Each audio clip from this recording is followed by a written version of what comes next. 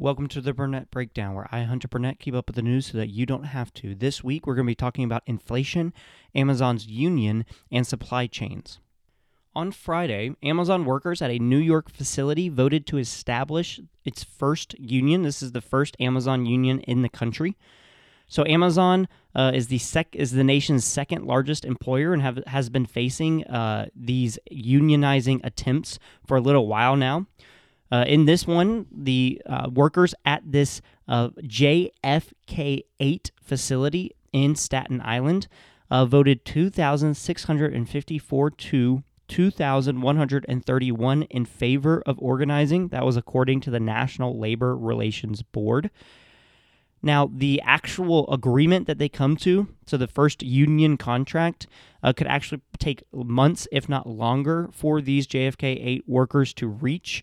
So we won't actually know what the conditions or the agreed upon conditions will be until that is released. And this is part of a larger unionizing effort in not just Amazon, but also companies like Starbucks, but Amazon in particular. So this is just one of two votes at Amazon facilities in Staten Island alone. There's another warehouse in Staten Island, LDJ5, which employs 1,500 workers, and they will vote the week of April 25th whether they want to unionize or not.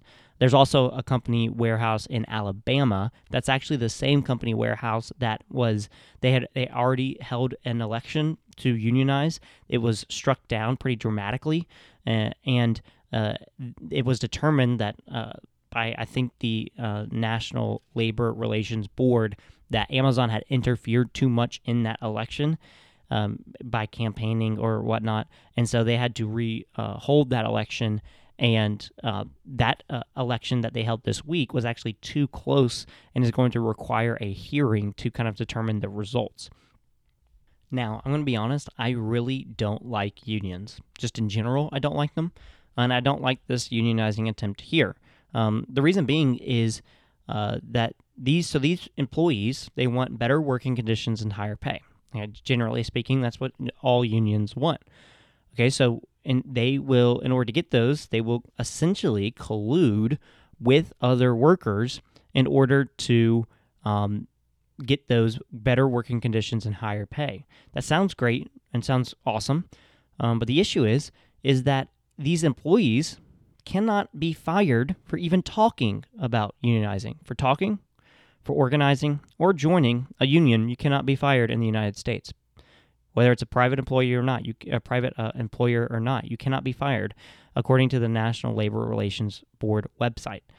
And so what that means is you have this collusion happening, and by collusion, this is what I mean by that.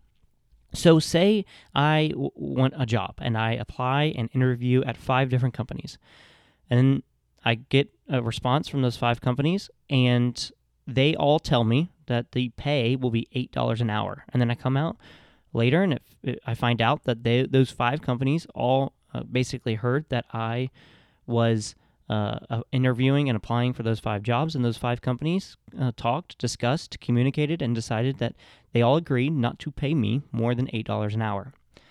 Okay, that would obviously be wrong. It gets rid of the competition aspect of the free market. And so we would obviously be against that. However, that's essentially what unions are. They are workers colluding with one another, communicating with one another, and coming to agreements with one another not to accept any pay or any working conditions that they deem as being unacceptable. Again, this is one thing. You can do this if the employer can fire you, right? So if the employer... if you talk about unionizing because you hate your life and you think the pay sucks and the working conditions suck, but you're a really good employee, then the employer, like Amazon, could agree to increase pay, increase working conditions, or if you're not a good worker, they can fire you. It's just part of the negotiating that happens in the workplace, not an official negotiation in terms of collective bargaining agreements, but you can demand higher wages and better working conditions. If you're a good employee, you'll get it. If you're not a good employee, you'll probably never get it and you'll leave, right? But if the company can't fire employees, then that limits then that incentivizes these employees to form these unions, because then that essentially protects them from being fired when it comes to union activities. Now, they can still be fired for not working, or all sorts of different things if they goes against company policy, but not for unionizing. And so what happens is this collusion essentially artificially raises wages, because just like in my example, those employers, those companies were kind of artificially putting a ceiling on how much to pay me. That is what employees doing. They're saying we refuse to work for less than this amount, and that amount is just arbitrary. It's not the market value. The market value would be whatever the company is willing to pay, or whatever they can find out somewhere else. And so it just it creates this artificial floor, which just makes the entire company less efficient.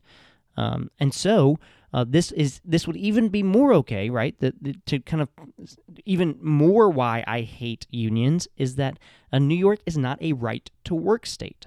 So what that means is a right-to-work state guarantees that no individual can be forced as a condition of employment to join or pay dues or fees to a labor union. So in other words, a company or a person that works for a company cannot be forced to join or pay dues to a labor union, or a company cannot say, we will hire you, but you have to join the union. New York is not a right-to-work state, meaning that those over 2,000 individuals who did not want to join or did not want to unionize, those individuals may and probably will be forced to join or pay the fees and dues associated with the labor union. Okay, so again, I would probably be more okay with unions if they didn't force employees to join them or to pay the dues. The idea is the reason why they justify it is they say that the union and the benefits from bargaining apply to all workers. And so, if the minimum pay offered by a company is raised, that benefits all workers. And so because it benefits all workers should have to pay for it. So this is not a good thing. I maybe this was more justifiable back in the heyday when you had people, dying all the time and working conditions were actually deadly. But now, if you don't like your job, go somewhere else. If you don't want to work for Amazon because you think the work is too hard or they don't pay enough, go work somewhere else. And if you have valuable skills that that are highly sought out in the market, you'll find another job for more pay and a better lifestyle. For example, if you are a computer programmer or cloud programmer and you're looking for a job in Silicon Valley, I'm sure, and you're great at it, I'm sure you'll find a job. I'm sure you'll be paid well, and I'm sure you'll have nice benefits, right? Because those are highly sought after skills. Unfortunately, jobs like an Amazon warehouse, while it is still an admirable job, those skills are just not as sought out by companies, and so the pay is lower, and the working conditions maybe not, you don't have as much bargaining power over them. But again, if you want to sacrifice, you want to have better working conditions, or you want to have higher pay, then you have to go do something about that. You can't demand that your employer pay you more or have better working conditions and then join a union and then can't be fired, right? So I hate unions. I think they are bad for the economy. I think they're bad for workers at the end of the day, because the market, free exchange, is what creates better standard of living for everyone. It benefits everyone. And so I think involving or kind of getting rid of that competition aspect makes everything worse. And again, this is part of a larger unionizing effort in these large companies, like I mentioned, not just Amazon, but also Starbucks. And so I don't like it, but this will increase if this continues to occur throughout Amazon, this will increase the prices that you pay for Amazon, which again hurts everyone. So maybe it benefits a couple of Amazon workers, but it hurts the entire country at large, because now we're paying more for the goods we buy from Amazon, and it hurts Amazon. Right? It means that it limits their profitability, which limits the amount of people they can pay and employ. And so again, it's bad for everyone, and I wish unionizing would just stop. In other news, we got some more inflation numbers. So the personal consumption expenditures, or the PCE price index, increased 6.4% in February on an annual basis. The Commerce Department reported these numbers on Thursday. This is up from 6% a month earlier. This index last registered a figure this high in January 1982. Okay, so the reason why the PCE is kind of really sought after in terms of inflation is because it's the preferred index of the Fed. So what it is a measure of prices that people in the United States pay for goods and services that does not include energy and food. That's the core PCE index. So the reason that this is important is because, again, the Fed pays attention to this index and prefers this index as its measurements. And so this is high. Okay, we've talked about inflation again and again and again. It is probably the most pressing issue and will probably be the most pressing issue in the midterms in November. And it's sky high right now. In 1982, we were actually coming out of a time of incredibly high inflation. So that's why all these numbers point back to that time. And essentially, we are seeing rates of inflation that we haven't seen in 4 decades, which is not ideal. There's nothing worse than inflation, economically speaking. I don't know if that's actually true, but just thinking in terms of how much it really impacts people, how bad it is for the economy, how pressing it is for people, and that's why people hate it so much and will go and vote with inflation on their mind. And again, there's nothing really the United States can do about it. There's nothing the government can really do about it except for stop spending money and get out of the economy's way and let the economy figure out supply chains, make things more efficient, drop prices, etc. The Fed can continue to raise rates, but I would argue that the Fed is partly responsible because they kept rates so low.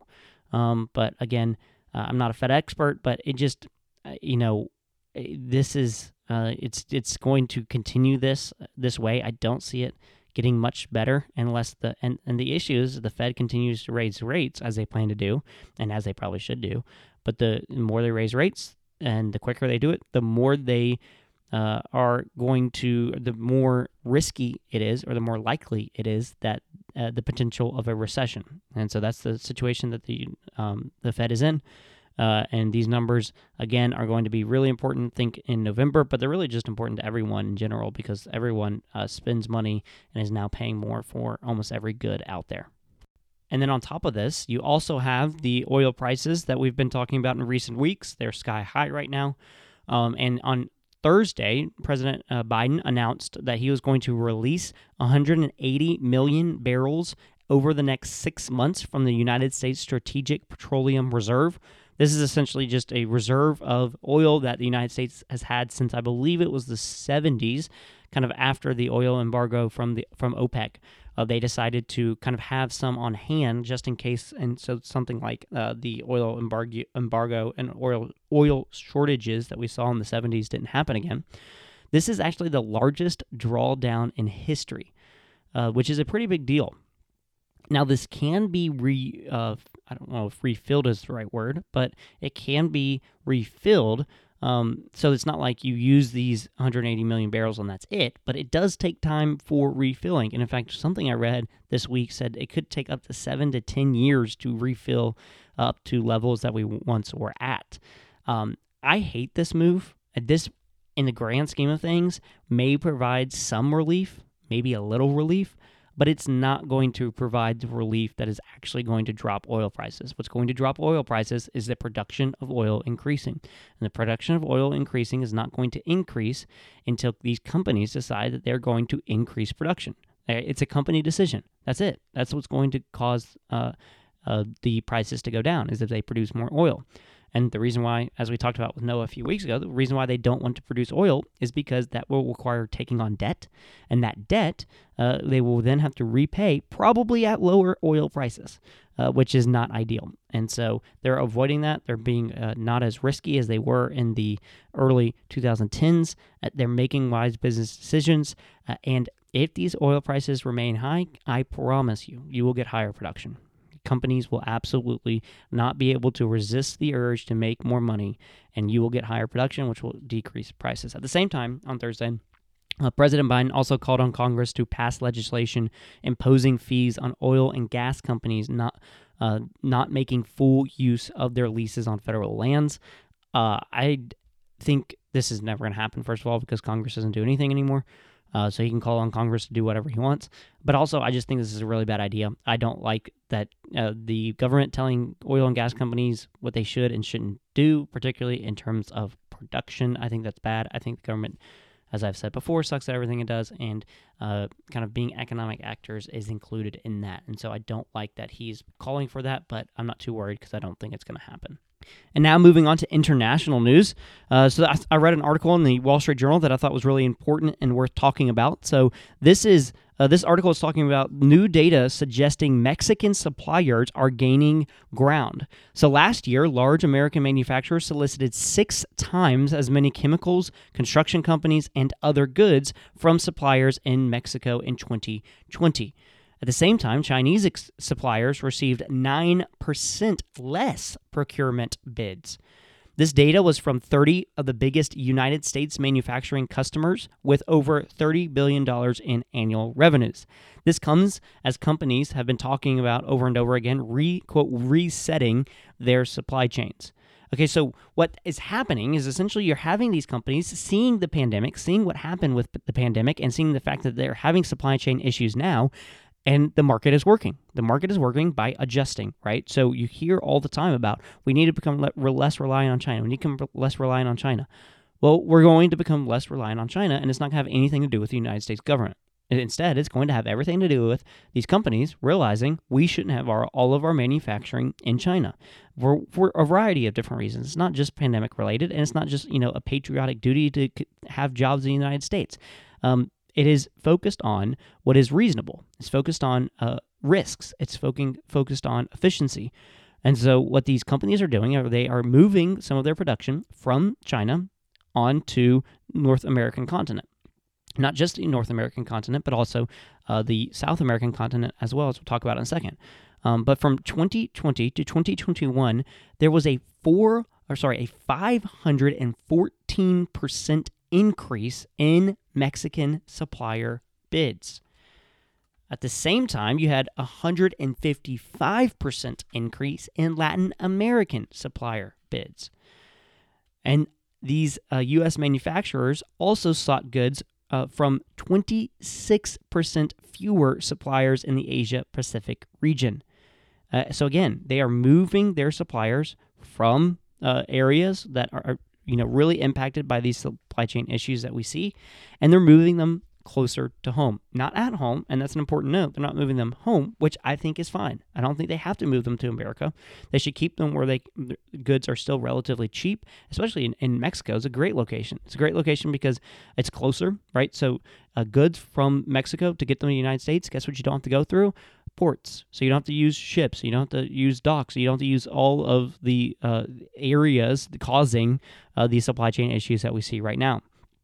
So, and also in Mexico, you have free trade agreements. It's not NAFTA anymore. I forgot what it's called, but it's essentially NAFTA, just kind of with a different title, so that Donald Trump could say that he got rid of NAFTA. But it's essentially still a free trade agreement between the United States and Mexico, which means those goods are now going to be under those agreements, I assume.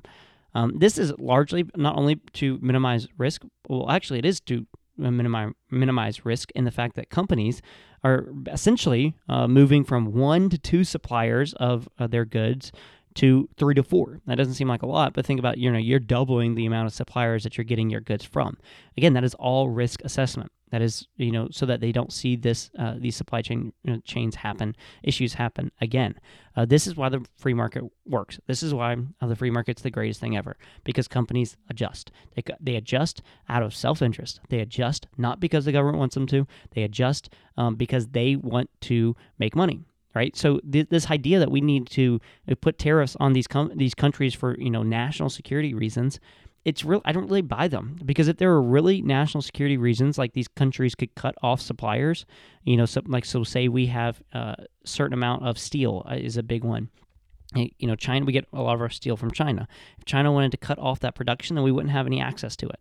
That is true, but if that were a high risk, companies also wouldn't wouldn't outsource to China to build steel. They would probably move that to another country, whether that's India or Philippines or Indonesia or Vietnam, or Mexico in this case. Like, they're going to move their suppliers when there's a risk.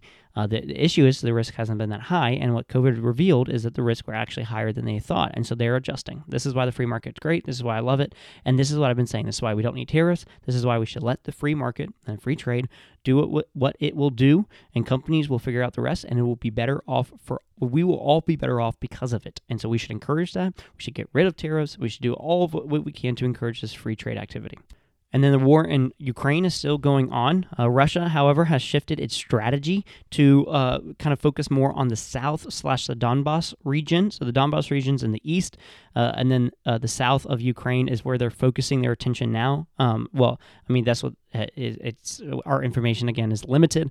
That's going to be pretty important because they started in the invasion kind of from both the north and the south. The south is where they have had much more of their success. They have, really made up some ground in the south, whereas in the north, they haven't been as successful.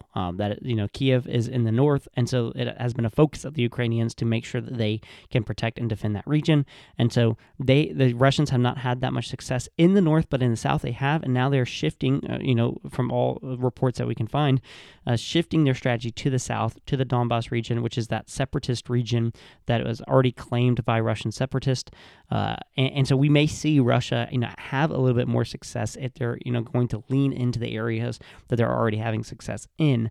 On Friday, Ukraine actually attacked a Russian oil depot in Russia. So they flew across the border with helicopters and they launched rockets into this oil depot, which I believe, I could be mistaken in this, but I believe that is the first attack on Russian land since World War II.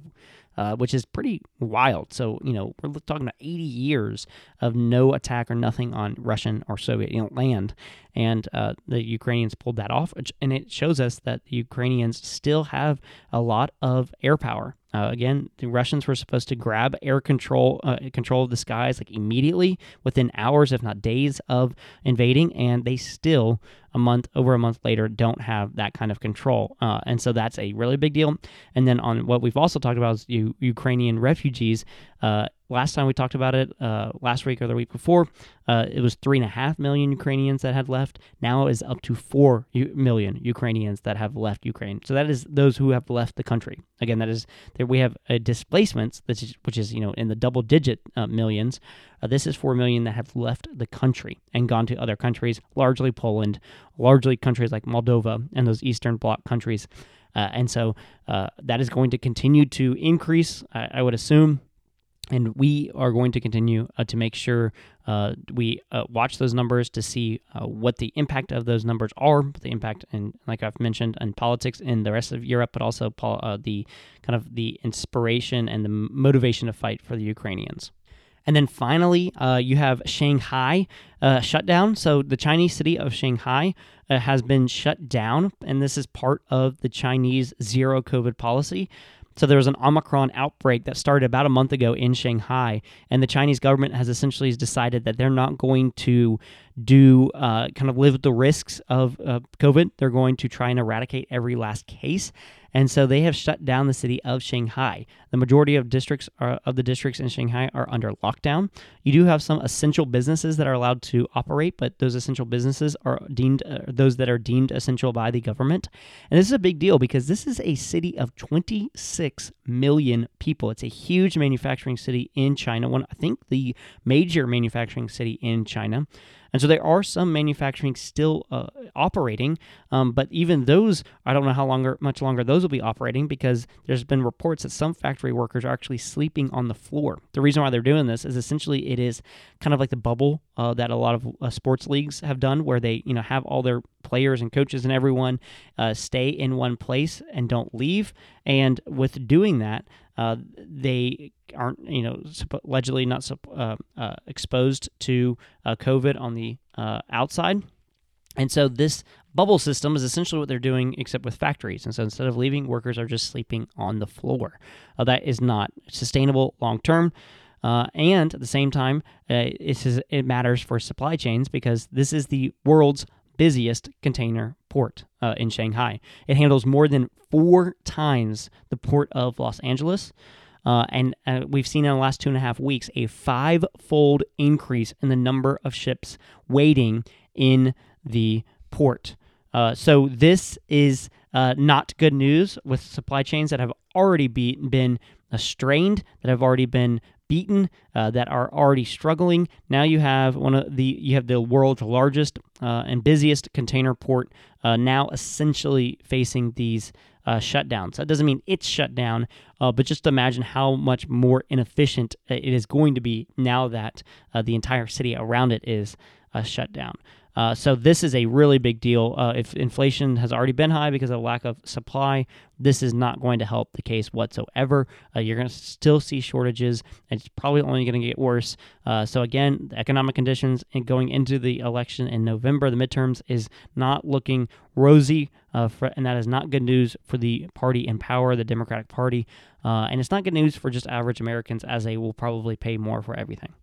And then finally, on to the breakdown of the breakdown, where I talk about my newsletter, the Burnett Breakdown, that you can subscribe to and read on Substack. So this week I talked about the Republican Party and what I deem as the platitudes that I keep hearing more and more from the Republican Party.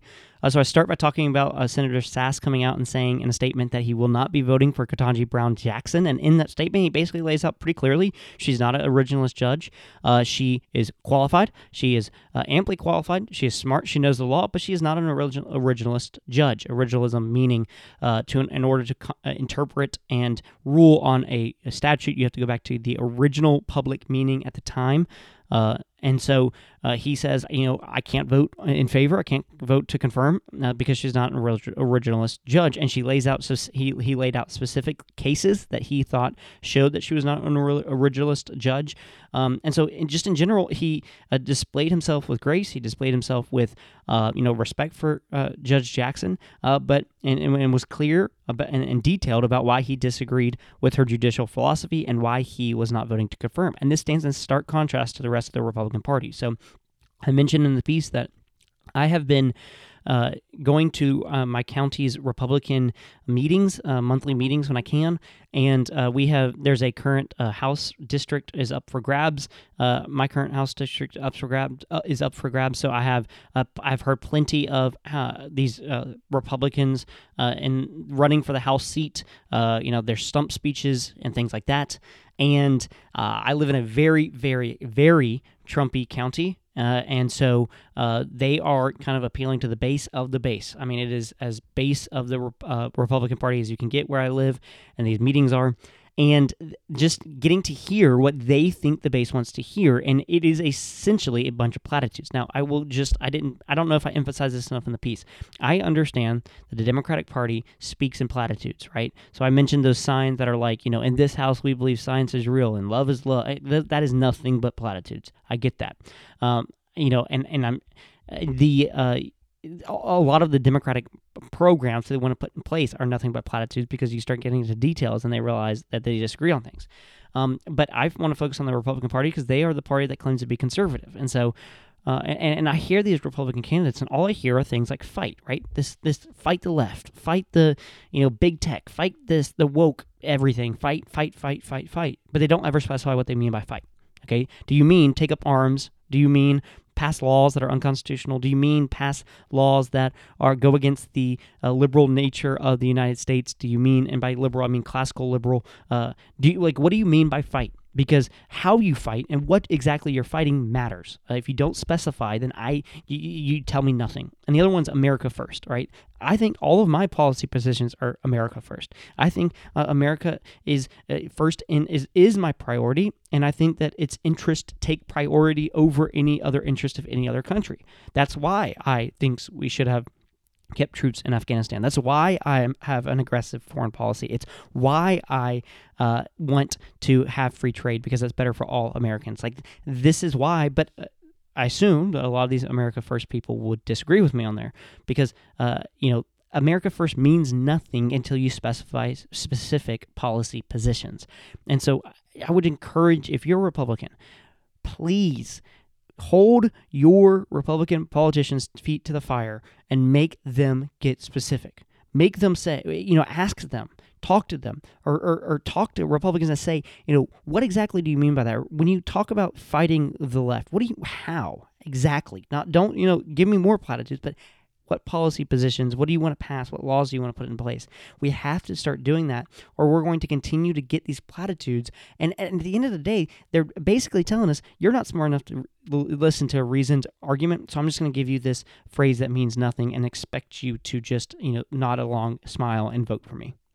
And with that, that is the end of the podcast this week. Please like, subscribe, comment, share, do all that you can do to make this podcast go far and wide. And I hope that you will return again next week.